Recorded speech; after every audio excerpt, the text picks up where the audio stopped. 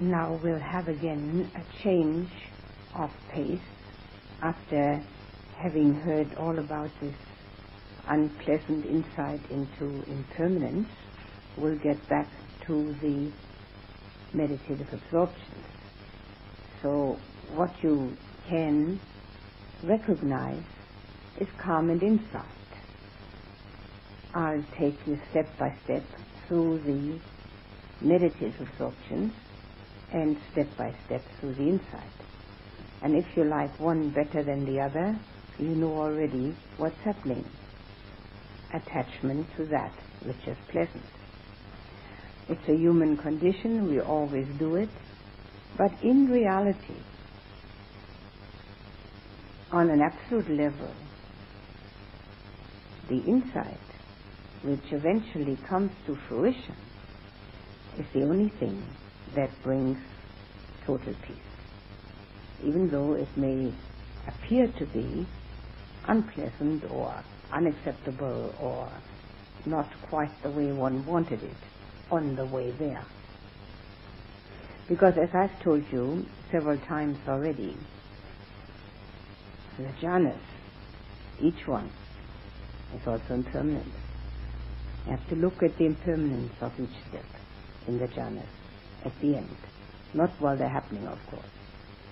So whatever is impermanent cannot give total satisfaction. But at least what they do, they purify the mind, they soothe the mind, they give the mind a level of acting and reacting which is beyond the senses and the logic. So we are on a platform there which is the ideal springboard for insight. And the first two we have already discussed, and I'll just repeat the insights that must come from them, not just that they're impermanent. The mind, being a magician, can also look at it on a very superficial level and say, well, yes, they're impermanent, but I can get back and sit down and do it again, which is our usual reaction to impermanence of that what we like. So that doesn't help us into insight. But they are, as you know, antidotes for hindrances, and the insights which need to arise is in the first instance the fact that all we're looking for is already within us. We don't have to keep on looking. Now that's an experiential insight. That's not just a superficial one where we say, oh yes, it's impermanent, but I can have it again. That's an attachment one, and it's not experiential. So the understanding, which is our experience, that we already have within us, that's what we're looking for. We have delight and joy within us. And the second insight, which is bound to arise, is the fact that what we carry within is by far superior to what we can get through the senses. That again is an experiential insight. We are experiencing it. It is by far superior. What we get through the senses and explain through the mind, which then after the sense contact comes into feeling, naming, and then reacting to it with pleasure or disgust, all that has no comparison in strength to what we carry within anyway. So these two are automatically experienced, and through that our energy output to get pleasure through the senses is by far reduced, and we have far more energy left to work on the spiritual growth. Now I told you that for the second jhana, the first two factors, initial and sustained application, are no longer necessary. The and they're dropped completely, automatically. We don't have to think about it. They just are dropped because we are already concentrated, and hopefully enough concentrated so that we don't have to make an effort to sustain our application to the meditation subject, which in the second jhana is the joyful feeling. The joyful feeling which seems to rise in most people from the heart center, which is not the physical heart which is beating, but the heart center which seems to be in the center of the chest, which is only a manner of speaking. It arises wherever, it is a feeling, and it is compared by the Buddha to being submerged like a lotus flower which is submerged with its leaves in the lotus pond, being submerged in it. So that we are, I usually call it, bathing in it. Again, we are not standing apart from it and saying, oh, that's very nice, that's joyful, but we are it. We are submerging in it. Only then does it have the full power and strength. And that full power and strength has an impact on the psyche. It has to, if one repeats it. All the things we do with our mind, every bit of it, has an impact on our psyche. The negativities have the impact, and if we continue with them and persist and insist that we have to have them, our psyche becomes very negative. And if we have the opposite, obviously the opposite happens. So we have that already also as an automatic happening for us. Now in order to go from the second to the third, one very often thinks, well, yes, I'm supposed to flow with everything. I've been talking about flowing, and so I'll just sit there and wait. Well, that's not according to the Buddha's instructions. The Buddha's instructions are like this. He says, when one has experienced the delightful sensation, the piti, the mind after some time knows that too is still gross. There must be something more subtle. And because of that, the mind goes to the emotion of joy.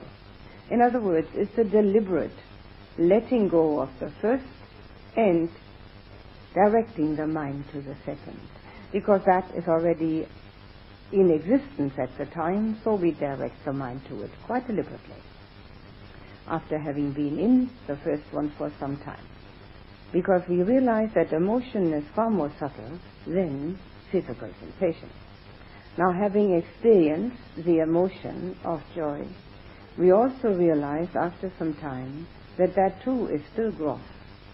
And from a practical standpoint, one can say that the first one is connected with some excitement, and the second one is too. And both seem to be happening up here. Now, this again is only a manner of speaking. It's not possible to invent a new language for a new experience. We have to use the old language and try to explain the new experience. So everything of the first and second jhana seems to be happening up here.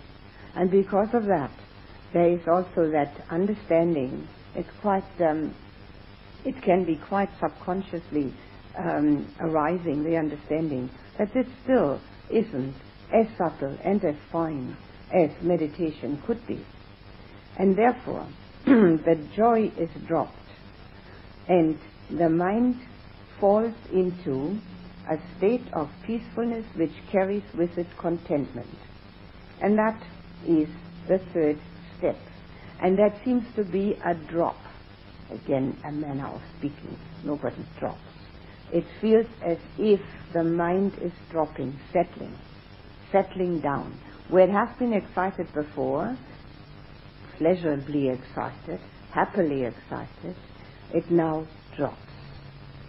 And it drops into a state which is calm, and has contentment in it as an attribute.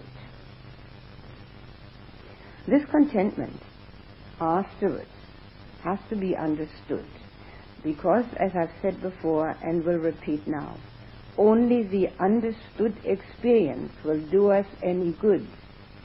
Otherwise, we sit there and have substituted the pleasurable experience of the meditative absorption for the pleasurable experience through the senses. And that is not good enough. It's one step ahead anyway. We're one step ahead, but it isn't good enough. It's not enough for this pathway. So we have to have the understood experience. Now the word experience means that we're feeling it. And understood means that we're knowing it. We understand what we have felt. So as we come out of this feeling of calm and contentment, we realize that the only time that we can be absolutely contented is when we're wishless, totally and utterly wishless, no wishes. And the reason we have experienced it, this contentment, is that we have had the inner joy, which is what everybody wants. And having had it, there are no wishes. At that time, we are absolutely content. There's nothing to wish for. We couldn't dream up anything to wish for, because we've got what we've always wanted. Now that brings with it that feeling of contentment. Having understood that, we will be able to understand where dukkha comes from discontent, from wanting something other than what one has, or wanting the world to be different from what it is, or wanting one's neighbor to be different, or one's partner, or one's teacher, or whatever it may be that one doesn't like. The minute we have discontent, there's no calm, no peace. So we know where dukkha comes from. And having experienced that, we should, after a short time, be able to have much less dukkha. Because if we don't use this experience for our everyday life, we have had it in vain. It's got to change our reactions, our whole ambience, our whole understanding. It's got to change what goes on within. Having seen that dukkha comes from discontent with the way things are, we will undoubtedly, every time that some dukkha arises, recognize its cause, something we don't like, something we want to have changed, and often be able to drop the cause. We can't drop the dukkha. The dukkha is there. We've got to drop the cause. And the cause is whatever it is that we don't want, or that we want to get rid of, which is exactly the same. We want to either get rid of something or we want to get it. So the causes are that we are not contented with what we have, or we are not contented with what we have not. It's really very simple, isn't it? And yet, everybody runs around with loads of dukkha. Little ones, bigger ones, medium-sized ones, called anger, depression, dislike, worry, restlessness, irritation, envy, jealousy, upset, any name, doesn't matter. Sometimes they've got other names, they're called John or Mary or whatever it is. Just names. It's always the same thing. Now this particular experience must bring that understanding. Now it does not necessarily bring with it our ability to get rid of dukkha every time. That takes a fair bit of doing. In fact, it takes a fair bit of concentrated mind. The strength of mind depends on strength of concentration. If we are able to concentrate well, which means one-pointedness, staying in one spot, the mind gets muscles. As the mind gets muscles, then of course it is far more able to drop what it doesn't need. So that depends on that particular factor. But the minimum which would happen, and that's quite sure that we could see that, is our awareness of where our dukkha comes from. Whichever way it manifests. It may manifest even as a physical dis-ease, unease. It comes from something that we are discontented with. Now, having had the experience of contentment, one would assume that everyone who has had that would try to find as much of the same, not connected with the calm, but just contentment in everyday life. That means that this is an automatic way towards renunciation. And the word renunciation does not necessarily mean that one becomes a monk or a nun. It does not necessarily mean that one gives up one's family, one's house, one's job. Nothing like that. It means renouncing the sense pleasures because they don't bring anything. Not because one is suppressing oneself. I told that already yesterday. I'm repeating it quite deliberately because it's a very important point which is so often misunderstood. The suppression of sense pleasure brings nothing but the opposite, a bursting out of that suppression, which then results in the exact opposite, or it results in unhappiness. The Buddha's instructions are not for unhappiness. On the contrary, they're for happiness. It wouldn't make sense, would it, for a great spiritual master to teach something for 45 years which has taken over 500 million people that would create unhappiness? Wouldn't make any sense. There's no logic to that. Obviously, he taught something which creates happiness. It just needs to be understood properly. So when we have this experience of the contentment in the third jhana, it automatically tells us where we can find it, through wishlessness. Which again will not make it possible for us to be totally wishless, but it will make it possible for us to have fewer wishes. And as we have fewer wishes, we become far more peaceful. The less we want, the more peace we've got. And that has to be a personal experience. If it isn't, it's just words. And one could easily think, when one hears those words, oh, well, that's all right for those people who can do that. Anyone can do it. All one has to do is concentrate. It all starts with watching the breath, or concentrate on the sensations. It's for everyone, for every ordinary person. Everyone can do it. So this third jhana brings with it a great deal of insight.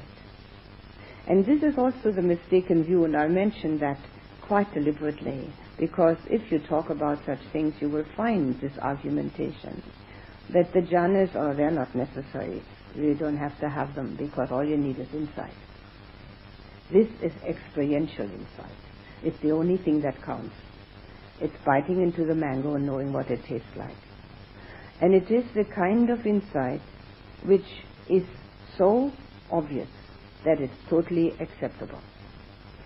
As I start explaining more about insight, when we get to the next points on insight, we will also find that there are insights which create fear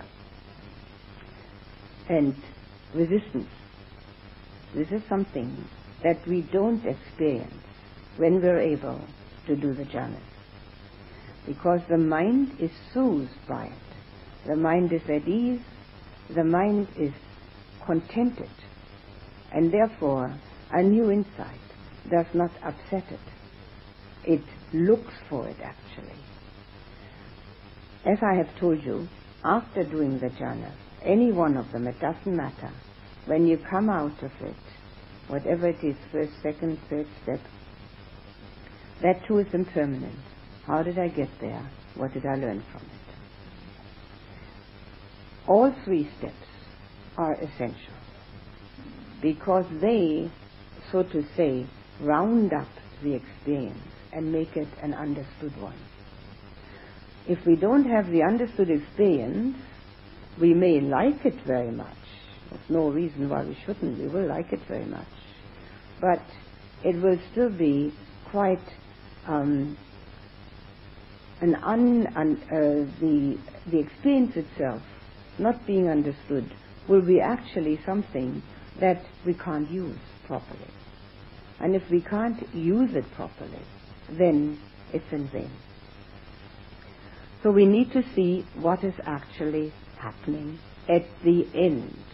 Now we don't start having internal discussion with ourselves while we're in it. The third one, this calm and contentment, is compared by the Buddha by being wrapped in a white sheet which is completely covering one. So if we're wrapped up in this white sheet, completely covered, it means that we don't have the distance from it as the observer, but are completely in it. The observer is still there. That's the one that after the experience tells you what has happened. But during the experience, the observer is minimized. This is an important point. Even though you may not be experiencing this, it's a very important point. The experiencer is minimized, the observer. And therefore, the experience becomes full-blown. One is the experience. The Buddha gave all these similes to make it understandable. Being totally wrapped up in this white sheet. Nothing showing. No hair, nothing, not even the nose. Nothing. Just being wrapped up in it completely. At this point, we have let go of actually the first two, initial application, sustained application, the next one, the pleasant sensation, and the joy is still in the background at this time and has been transformed into this contentment. There is a joyous feeling about it, but it's no longer the focus of attention. In order to gain access to the next one, and I might interject here that the first three are very simple. They're easy to do. The fourth one is difficult. The fourth one is difficult, and I'll explain in a minute why. But the first three, anyone who can enter the first one can do second and third. From this entry hall to the first and second chamber, it's just a matter of going. But now comes a more difficult undertaking. So we have to let go at this point of any joyous feeling, of any contented feeling, and deepen the calm. That sounds simple, doesn't it? But it isn't. I like to compare that, and it's only a manner of speaking, with a well. First one sits on the rim of the well and dangles one's feet in it. So one has a little bit of peacefulness. That actually happens when the mind is not chattering too much. And then, then the third jhana, one is already going down in it a little bit. But in order to come to the next step, the fourth one, and they're all numbered like this. The Buddha numbered them like this to help us memorize. It goes down the well. And it goes down to the bottom of the well, if one can, where there's nothing but stillness. And the observer, the one who's experiencing that, seems to be it seems to be gone. The observer is not totally gone. The observer is still there. But there seems to be a complete absence of it at that time. And that complete absence is the difficulty. Because as long as we have an observer, at least we know this is me. And to give up the observer means to give up me. And therefore, the fourth one is more difficult. Now obviously, the whole meditation difficulty, the concentration difficulty, hinges on that difficulty of giving up me. As long as we're thinking, we know we are here. And even if we think the most dreadful thoughts, at least this is me thinking dreadful thoughts. And then me having problems. So me is all right. Me is there. Me is there in all its glory. Having to give up me means having to give up thinking, at least temporarily, to give up me and to give up thinking. To give up me completely, that's a different story, and hopefully we have enough time to get to that point too. This is just temporarily. Now, obviously, we're only giving up the me when we're meditating that is chattering and making itself very well known to us by having viewpoints and opinions, hopes and plans, ideas and memories. Having given that one up, then we have the me that's observing. And as long as the me is very strongly observing, we still can't meditate properly because it's standing outside the experience. It's sitting there looking at it. Well, that's me looking at it. That's a me which is sitting inside, at this time maybe sitting in the middle of the body, who knows where it's sitting, or in the middle of the brain, whatever one has dreamt up, and it's looking at whatever it is that's happening. That again is not the concentrated experience. So now, in order to get the concentrated experience, as I already explained, we have to bridge this gap. Have to make that gap smaller till it's no longer existing, which means giving up me to a great extent who's watching all this. Obviously, in the beginning of this path, even if we get to the first, second and third jhana, it's me enjoying it. There's no way around that one. That's it.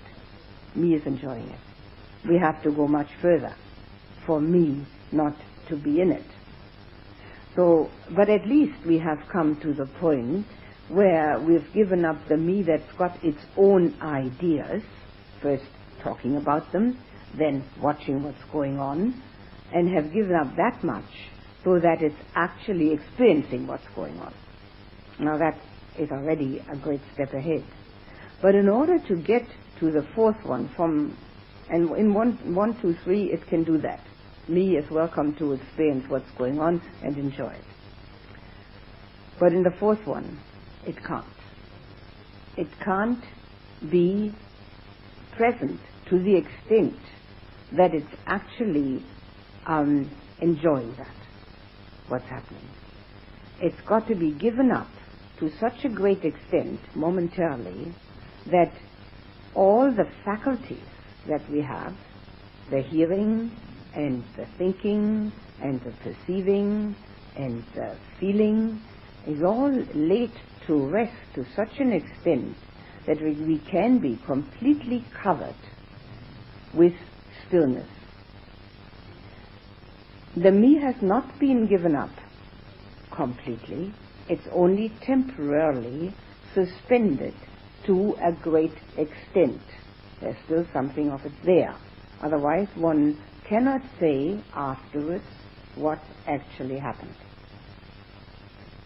So having been able to say what happened, there was still the experiencer there. But having given up to a great extent, the experience is possible. And that's why it's rather difficult to have a full-blown fourth jhana. I'll tell you a story how the fourth jhana can work for people like the Buddha. One time the Buddha was meditating at the edge of a river, on the bank of a river. And when he came out of meditation, there was a wanderer sitting next to him, who had sat down meanwhile. And this wanderer, who was a practitioner in another sect, said to the Buddha, "You know, I can meditate very well. I was sitting under a tree meditating, and there was thunder and lightning, and I never heard anything." And the Buddha said, "Look across this river on the other bank. What do you see?" He said, "Oh, something like 500 ox carts." And so the Buddha said, "That's right. They came from this side, as you can see on the tracks they made, while I was meditating here.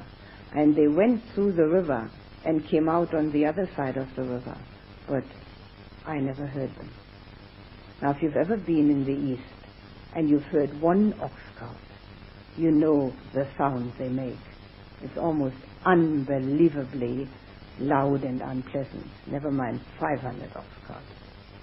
So that is possible in the fourth jhana if it's perfected. I'm again saying we don't have to perfect anything, we just have to attempt. And whatever happens, that is the experience we have. And therefore the first three are quite simple compared to the fourth one. It is a total giving up of being present at the time, because you can't be present and not hear 500 ox carts going through a river. And not only do the ox carts make a terrible noise, but those who drive the oxen are the noisiest people on earth. They yell and they scream, and quite unpleasant actually. So this is only an explanation of the perfection that can happen. The fourth jhana has very distinct results again, as they all do. Having experienced any kind of stillness, and that's why I'm using the simile of the well, because the simile of the well shows that we can go down this well at different stages, but not necessarily down to the bottom. If you're at the bottom of the well, you don't hear a thing. But as you go down these different stages, you still have a lot of stillness. And coming out of that, the mind has absolute equanimity. Very often the fourth jhana is called the jhana of equanimity. But it seems to me that that's not the proper description, because you don't know you have equanimity while you're in this jhana, but afterwards. So it has as its result equanimity. This resultant of equanimity out of this particular experience translates into daily life. And I have mentioned equanimity to you before as the force of the supreme emotions. And at the time I said that we will come to it again when we talk about the meditative absorptions. At the time I talked to you about it, I explained to you that its near enemy is indifference. And I explained that to you, how it differs from equanimity. Although outwardly it appears to be similar, inwardly it's a totally different story. The far enemy, of course, is upset and reaction and all the things that we know. We don't have to go into that. Everybody knows what the opposite is of equanimity. Now we can practice equanimity, trying to feel even-minded about whatever happens. But it's very hard work, because this little jack-in-the-box doesn't wait for us to try to do something. It jumps out immediately, and then we have to stuff it back in and say, now wait a minute, let's try again. And then we have to try again. So to actually practice equanimity needs calm and insight, both. Now in the fourth jhana we get the calm, and from that of course also insight. Having experienced this stillness makes it then quite possible to realize that state of being where the me is almost totally suspended for a time is much more peaceful than anything that we could ever have dreamt about. It defies any description, that kind of peacefulness. It is something that people sometimes would like to have.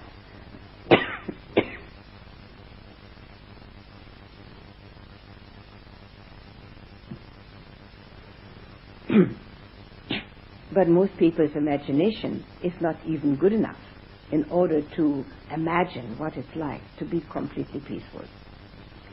So from that experience then, the understanding arises that the me, which reacts to whatever happens, is the troublemaker. And that is a very important insight. There is only one troublemaker in the whole world, and it's always called me. You can call it ego. It's that ego, me delusion, which is the troublemaker. It's public and private enemy number one. There is no other. And knowing that from this experience is an enormous insight. We can read it, we can hear it, we can believe it, we can disbelieve it, but experiencing it makes it a totally different situation for us. So having been able to suspend almost totally the me reaction in the fourth jhana, and this me reaction in the fourth jhana that is being suspended is feeling, perception, and mental formation. These are all suspended at that time to the point where only stillness remains, which is also a feeling. So having done that, we recognize the fact that that is the way one can have real peace. So we have, in this manner, we have had the experience of calm, and we've also had the experience of insight. And then, having had that experience that the me is the troublemaker, it may be a little easier not to react. Not to react to what's happening. Mind you, one reacts until the third step into Nibbana. So don't be surprised if you keep on reacting. We do. But at least we know we're doing it. And at least we know that it isn't really necessary. Now that's already a big step ahead. But also, through the continued practice of the meditative absorptions, and continual means every day, the mind becomes imbued with equanimity. It has that kind of input of equanimity through the stillness in the fourth. And having this input, of course it becomes far more habituated towards it. So not only do we have the calm in the meditation, we have again the residual effect. If these jhanas didn't have a residual effect, they'd really be not worthwhile. And again, it's not explained, in fact it's not explained at all, but it's overlooked that this residual effect is what makes the whole difference. Because where are we going to get our equanimity from? That even-mindedness which makes it possible to stand in front of abuse, to stand in front of insults and feel nothing. Not to clamp one's mouth shut. That's one way of reacting. That is also not such a bad way if the whole thing is going to come out negatively, but to actually feel nothing. That can only come from two directions. The experience of that stillness which habituates the mind to that if it's repeated over and over every day, so that there is an equanimous feeling within the mind already, which remains there as a residual effect, and through the insight that only the me can make trouble. and why should I make trouble for myself? The non-feeling of the insult and the abuse, the no feeling of it, of course, is greatly helped by the cushioning effect that the jhanas give one. That cushioning effect which I talked about even in the very first jhana. There already is that cushion of the delightful sensation, the residual effect of that. There's the cushion of the joy, there's the cushion of the contentment, and now already a much stronger one, a cushion of equanimity. With that, we can actually practice much easier the experiences that we have in daily life, which obviously are not always pleasant. There is not a person alive anywhere that has only pleasant experience. Everybody has some manner or form of unpleasantness coming to them. And it depends very much on our own understanding of this unpleasantness, how we live with it. Now, some people really get thrown into fear and panic and don't want anything to do with this unpleasantness, and so they like to remove themselves.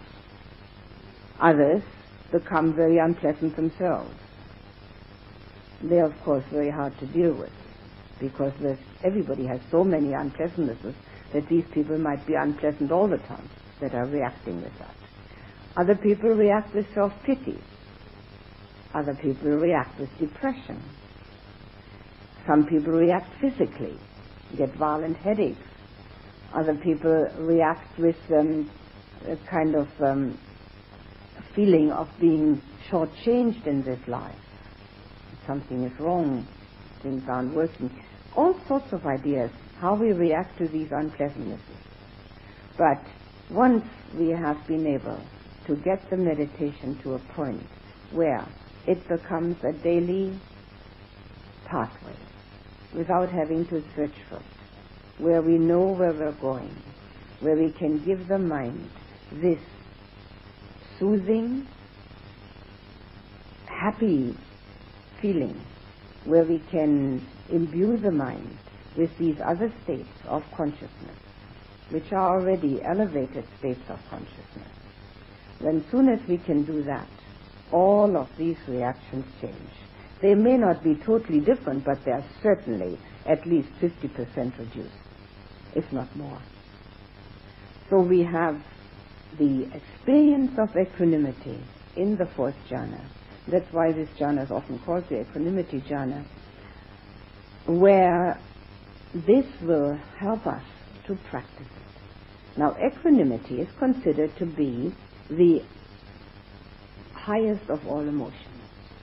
And it is important to have another look at how equanimity actually operates, so that one can see the difference between equanimity and indifference. Indifference, as I explained to you, is armoring. Putting an armor around one, I don't want anything to do with all this, what's none of my business, let them act crazy, what do I have to do with that? That's the indifference. Indifference is lacking in compassion and unconditional love, or in love, any kind of love. It lacks that completely, because if we armor ourselves, we have to armor ourselves against everything. We can't just armor a little bit. Equanimity is a totally different proposition. Equanimity, arising out of the experience of calm and insight, has with it, of course, the feeling of compassion for whatever is unpleasant or unhappy in other people.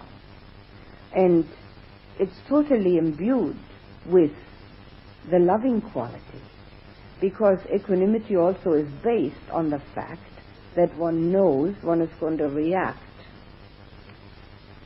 wholesomely. One is going to react with love and compassion no matter what happens.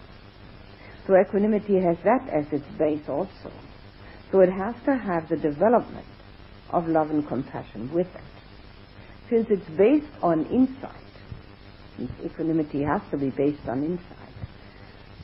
It obviously has to have love and compassion in it, because insight, any strong insight, will show us the dukkha prevalent in us and others. So, if there is equanimity, dukkha can only arouse compassion. So, equanimity is a feeling of warmth and evenness, because sometimes it is mistaken for a non-feeling, and people are inclined to think and to say, because I don't want to feel the lows, I'd just rather have them both, the highs and the lows, because it's too boring not to have them. This is a reaction and an argument which is not uncommon, because equanimity is considered to be like as if it was no feeling there. That's indifference. Equanimity is a very strong feeling, a strong feeling of connectedness, a strong feeling of not being touched by the difficulties, and therefore being able to be extremely compassionate. The Buddha's compassion was said to be total, one would assume so.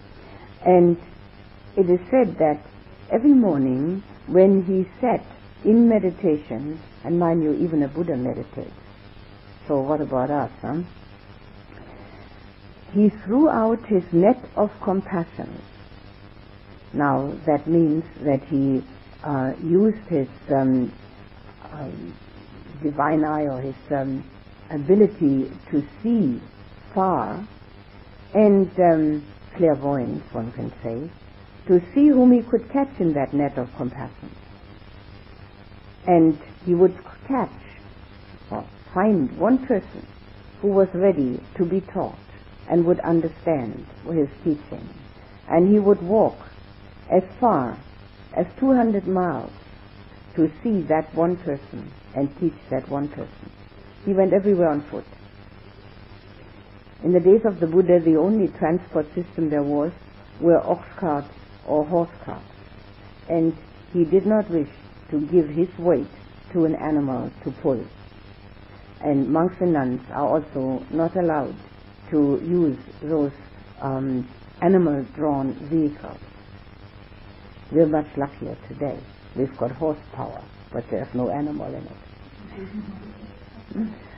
So he would go with that complete compassion, even when he was already getting quite old, to teach that one person. So the compassion arises out of this knowing of dukkha, and equanimity, the insight which sees the dukkha as prevalent everywhere, is that underlying foundation for having this total compassion. So equanimity is not a non-feeling, it's just a non-reaction to the instability and to the unpleasantness of the things that touch one. There's no touch point anymore. It's like two fences that are fencing with each other, and one of them is no longer being touched by the saber.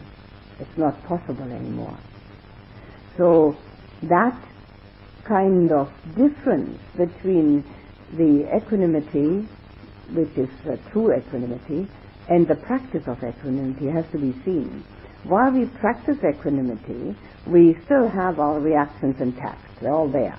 But we can tell ourselves with some degree of emphasis and wisdom that the reaction is only going to make us unhappy. Why should we actually go along with it and try to substitute? When equanimity has become real, there's no need to substitute. It's there. But in the beginning of the practice, we need to substitute.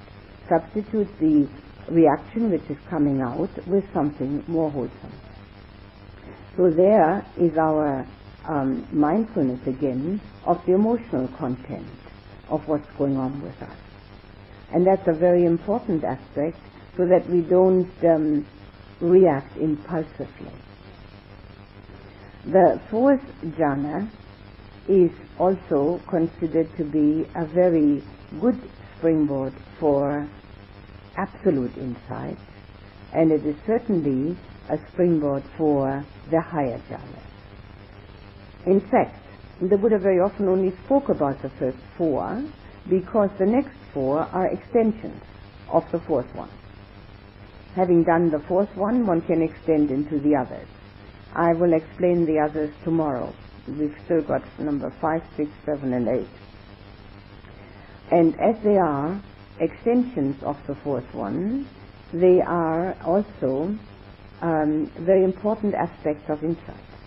Because the more we extend this calm tranquility, the more we have to let go of any kind of ego, observer, me support system. The more we have to extend this, the more we have to let go.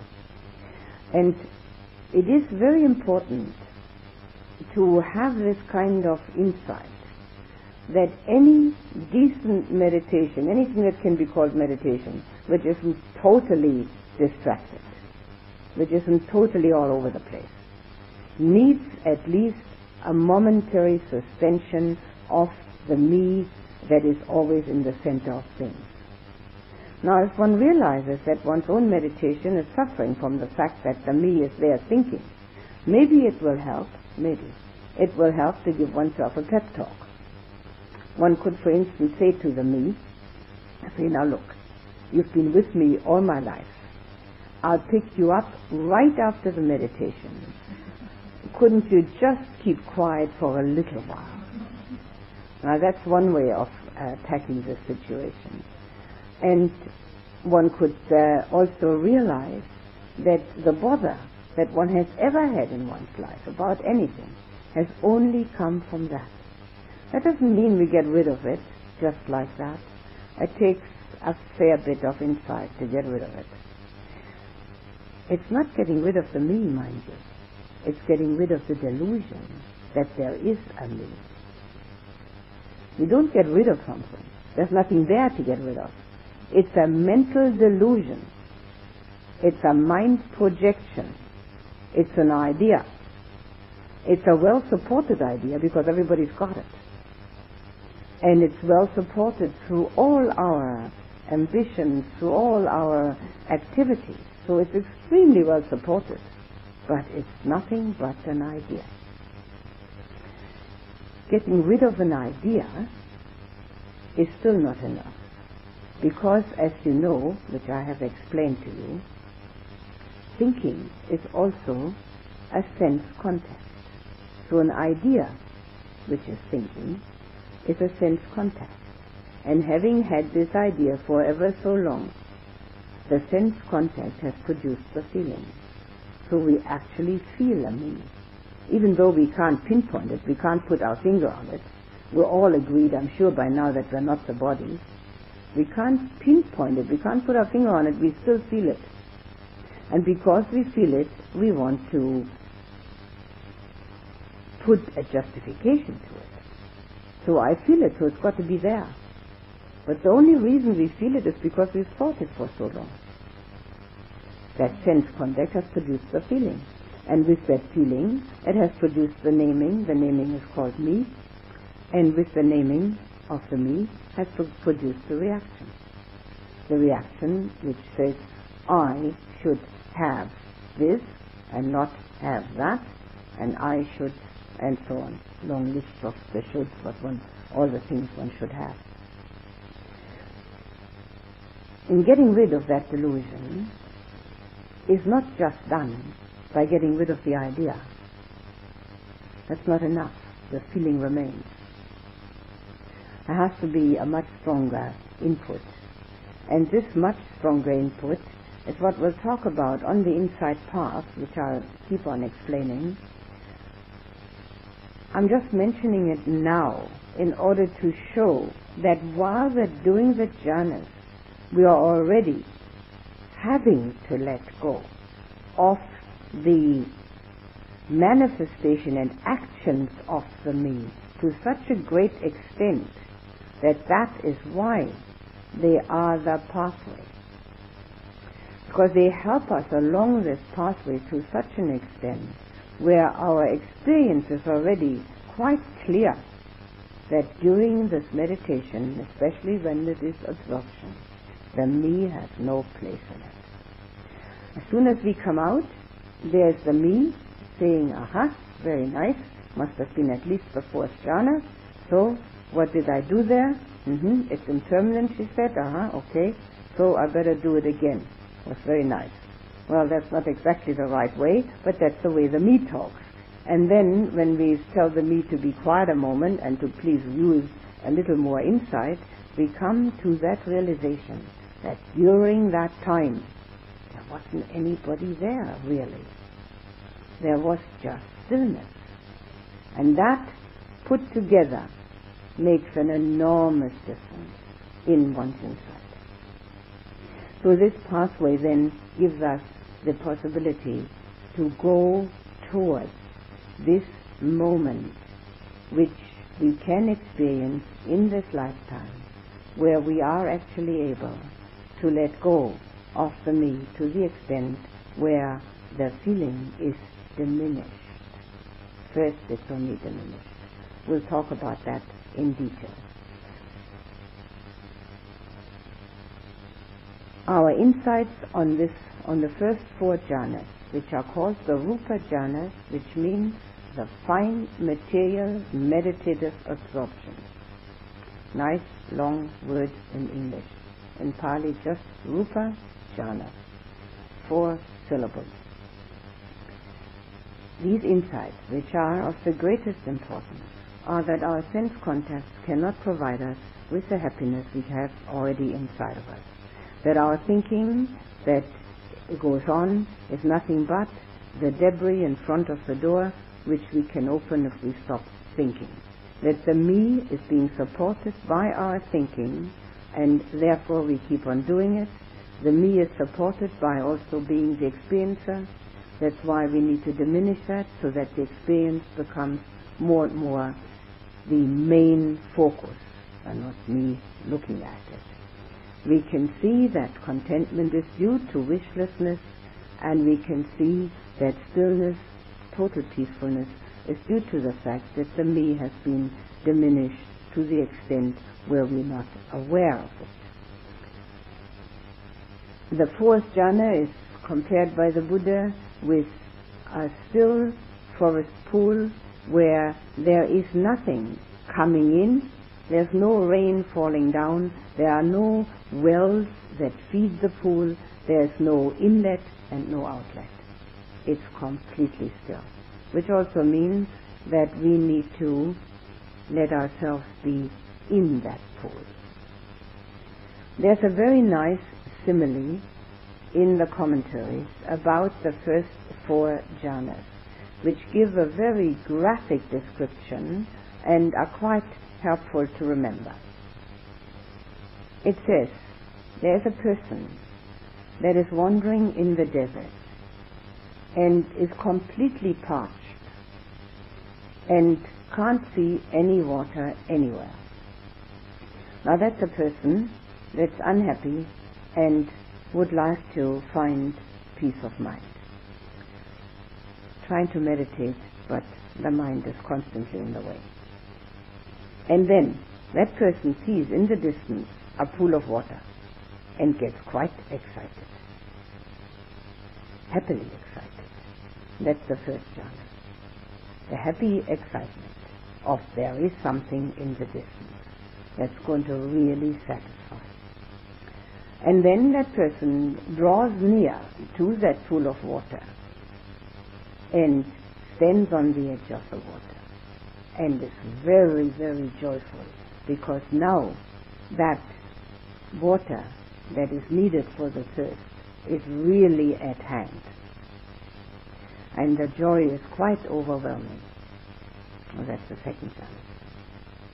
And then this person dips into the pool and drinks. That's the third jhana, contentment. Now the person has what he or she wanted. Is quite content.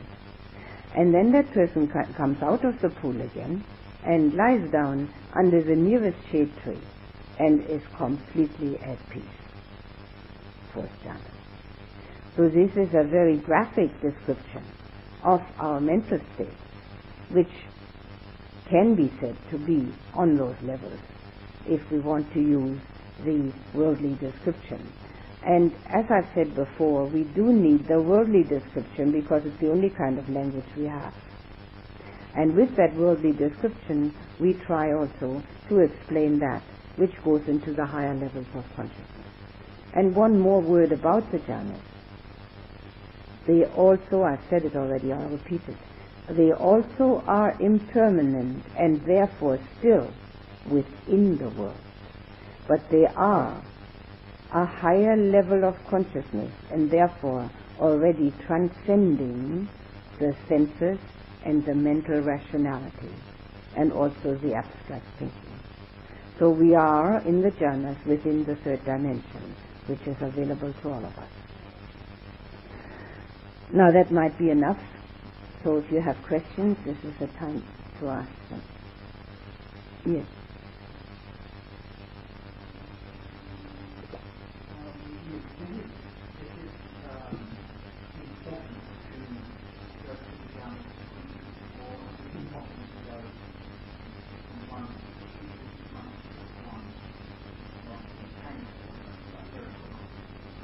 It's quite possible to go to any of them at any time when one wants to, if one has had mastery over the jhanas. In order to learn them, it's got to be one after the other, because each one is the cause for the next one.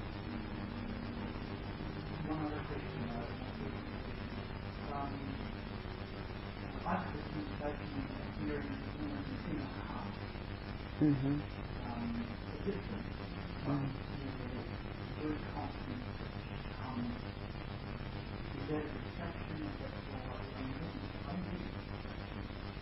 Does it only happen when you start meditating? Yes, but does it only happen in meditation, or does it happen to you when you walk around outside? So only in meditation. In the night you walk out. Are you able to concentrate on the meditation subject, or is the hum a distraction to you? Well, then just forget it. But as soon as you know it's there, you have left the meditation subject and you're on the hum. As soon as you know it's there. As soon as you know it's there, it is a distraction, yes. So whatever you do with it, if you can stay away from it and use the meditation subject, that's fine. If you can't stay away from it, it's is it pleasant or unpleasant or neutral? Well, I mean, it's neutral to pleasant, okay. Well, it's even possible that if it's too distracting, to use it as a meditation subject. If it takes you away too often.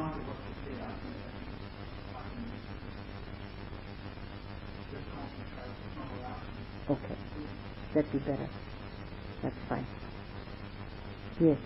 I don't think you can academically, but it may be translate concentration.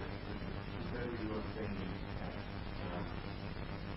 constructing your own ego and more innovative comments, whatever you like, the better survival you have. The more it's a struggle, the further along you get. But that may not be the case. There are a way. Well, first of all, if it's going to struggle even harder as it seems to be losing its grip on your that's very difficult to say, because who knows how well one has constructed one's ego.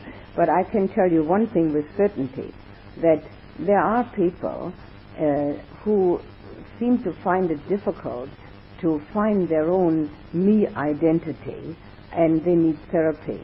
And there are people who have very poor self-image.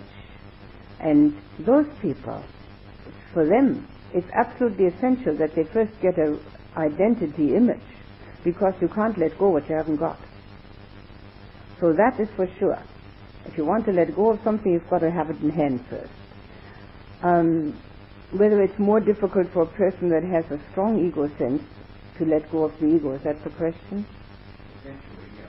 Strong words, I would say, words that could be innovative, meaning that it's found its way around pretty well through most of the anyway, No, I don't think so. I think everybody has a very strong me sense. That is what we call sane. The Buddha said that we're all insane.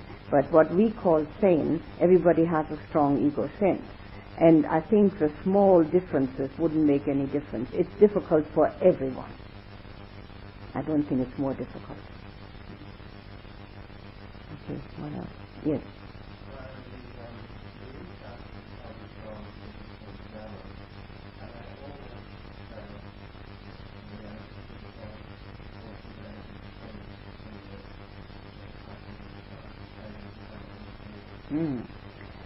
The ones that I have mentioned are the ones that are related to the jhana itself. But there are other possibilities, quite different ones, which I want to mention when we talk about insight again tonight. The jhana itself brings the mind to a still state or to a happy state, so that it can look at impermanence with equanimity. It can look at dukkha with equanimity, because it's at ease, it has not upset about anything. So the insight that can come at the time of looking at impermanence or dukkha, or even itself, are much facilitated through the jhanas. Now the only thing that is really called insight in the Buddhist terminology are either seeing impermanence, dukkha, or substancelessness, not self. That's what's called insight. But there are, of course, other insights, which, for instance, may have to do with one's own personal inner life, which one can see all of a sudden that one has been reacting in a certain way to certain triggers all the time, and that it's totally unnecessary. Well, that's an insight, and that can come after the jhanas quite easily, if one puts one's mind to having a look.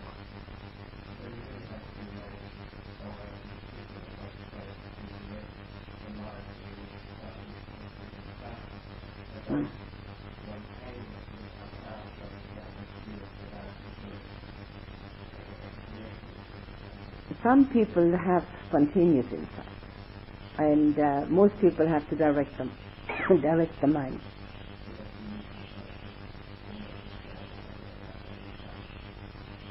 Some people get spontaneous insight.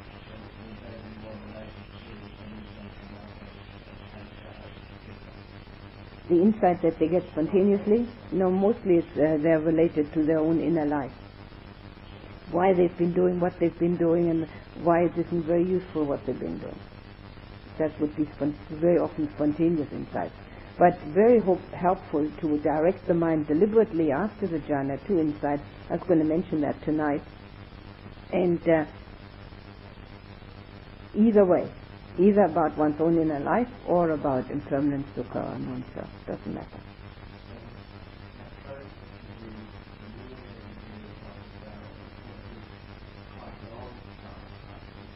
No, the best time is directly after. The best time.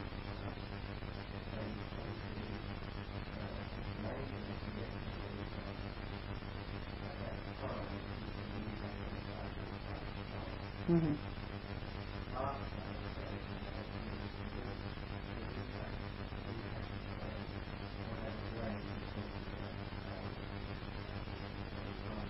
What, if you've had the insight, will the insight still be as strong as it was a week earlier? Yes, it will be. All you have to do is bring it up again, and you realize that that's the truth.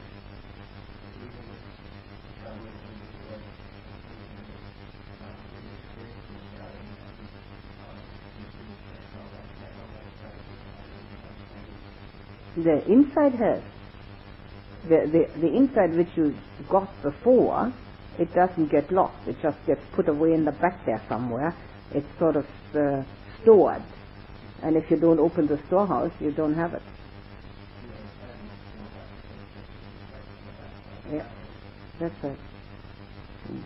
That has to be done. That is part of the spiritual practice, that one reflects upon any of the insights that one's ever had and checks them out again and see whether they're still true. They could have extended or something, or changed even. Usually if one has had an insight, what happens after continual practice, that the insight changes into something more profound, where it takes the whole absoluteness into its context. Mm-hmm. Yeah. Anything else?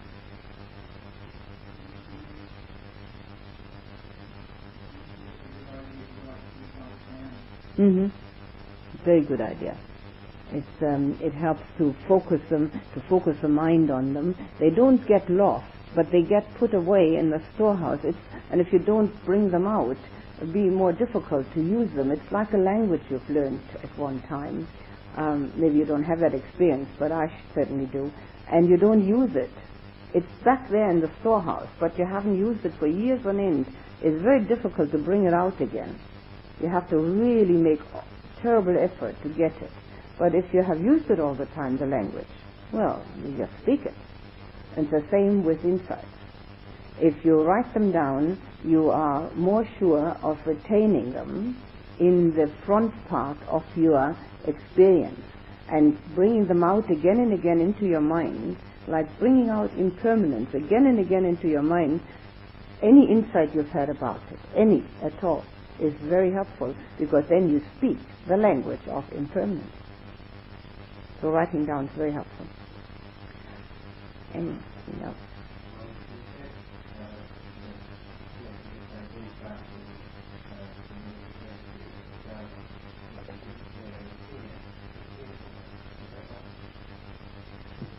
I haven't caught the question. Tell me again.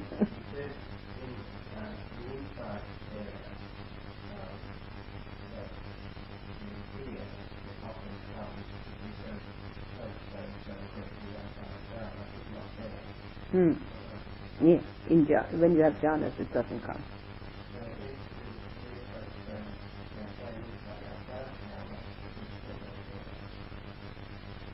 At the time outside of Jhanas. Yeah, no fear, no. Yeah, but the mind is a totally different mind that does Jhanas. Yeah, sure, but it remains a different mind. It remains a different mind.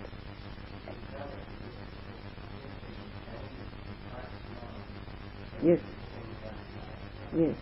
The people who do jhanas are those people that one could possibly describe with that they have a meditative mind. I mean, this kind of description is one of these New Age ideas that people who sit down on a pillow have meditative minds. Well, they don't. I mean, you've noticed that already, haven't you? But people who do the jhanas, one can say, have a meditative mind. They don't meditate all the time. It's not what's meant. But the mind has a quality in it which can easily reflect. And so the insight that has been gained is not a fearful one, even at any time. Because the mind has a different quality. It's a different quality mind.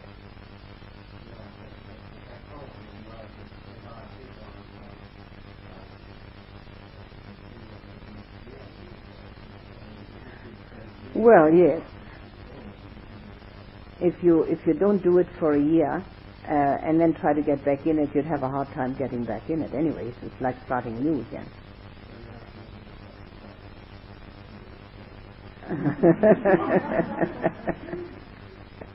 Well, in your case, I don't hesitate to say yes, because you've been committed anyway. So it's okay.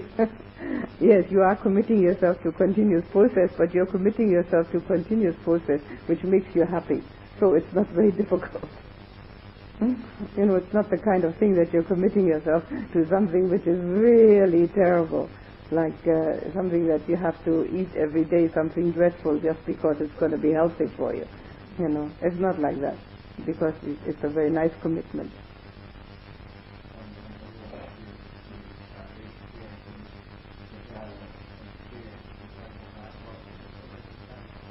Well, there is an end to the high quality. I mean, you can do it perfectly, that's it. Oh, yes. There is a difference between just a little bit and doing it very well. But the Buddha, I mean, your question is so easily answered, because the Buddha meditated every day. And he died in the Jhanas. So, obviously, you know, he kept doing it. And he didn't need to get any more insights. I mean, he had them. So it's just a quality of mind that you get from it. And so he kept that going, yes.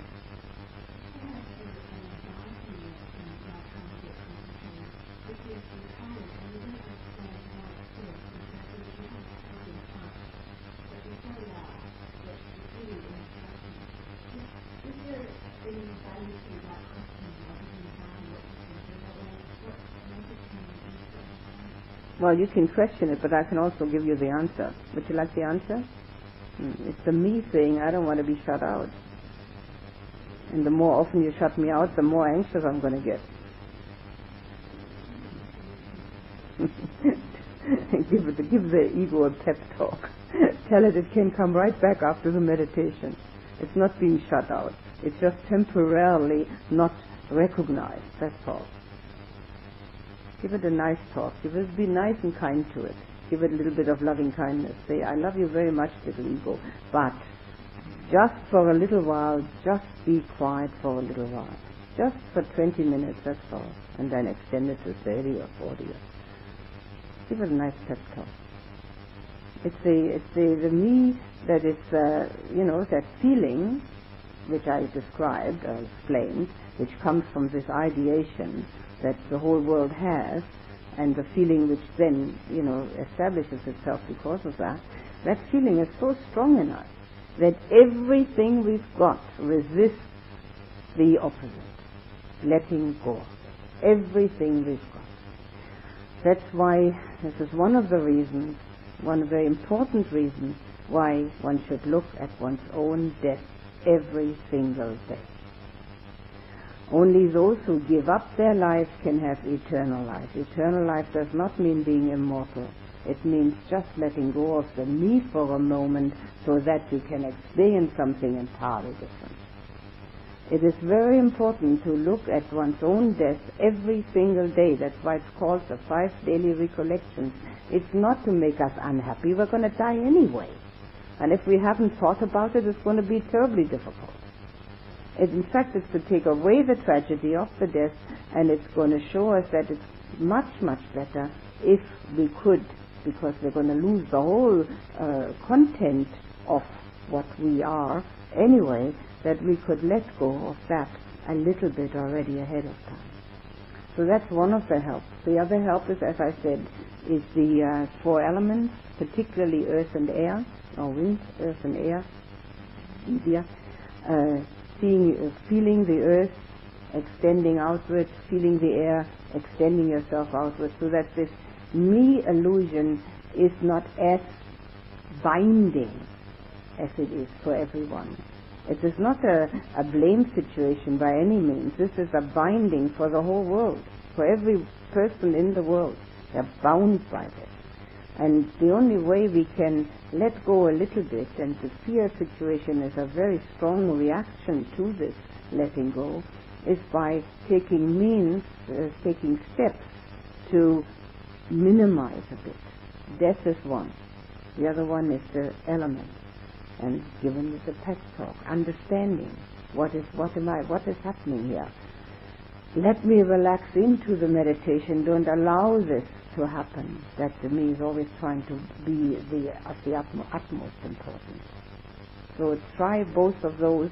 And then, of course, another third one even giving this distraction and this difficulty your love and compassion. Not resisting. That makes it worse. I want to get rid of it. That makes it twice as bad. Give it your love and compassion. Recognize that this is nothing but the me acting up. So I'll give it some love and compassion. Soothe it like a mother soothes an unruly child. So try those three methods, okay? Yes, yes.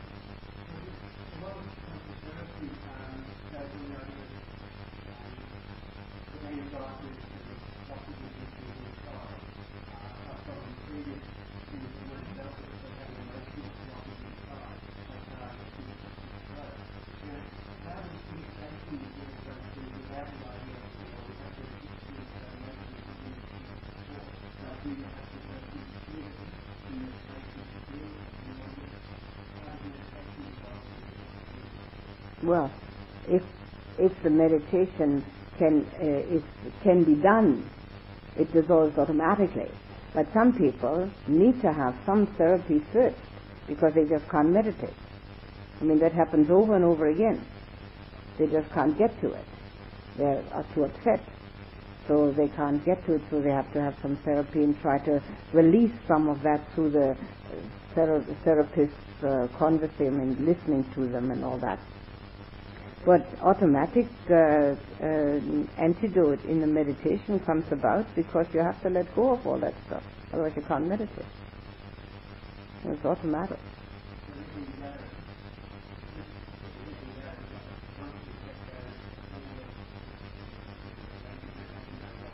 That's right. That's right. You don't have to. As I said before, you don't have to look into the garbage can and say, well, this is the pips from the apple I ate the day before yesterday, and this is the wrapping of the sausages, and this is the can that has the spaghetti. You just put in the garbage can and let it be taken out. You don't have to look at all this. You just let it go.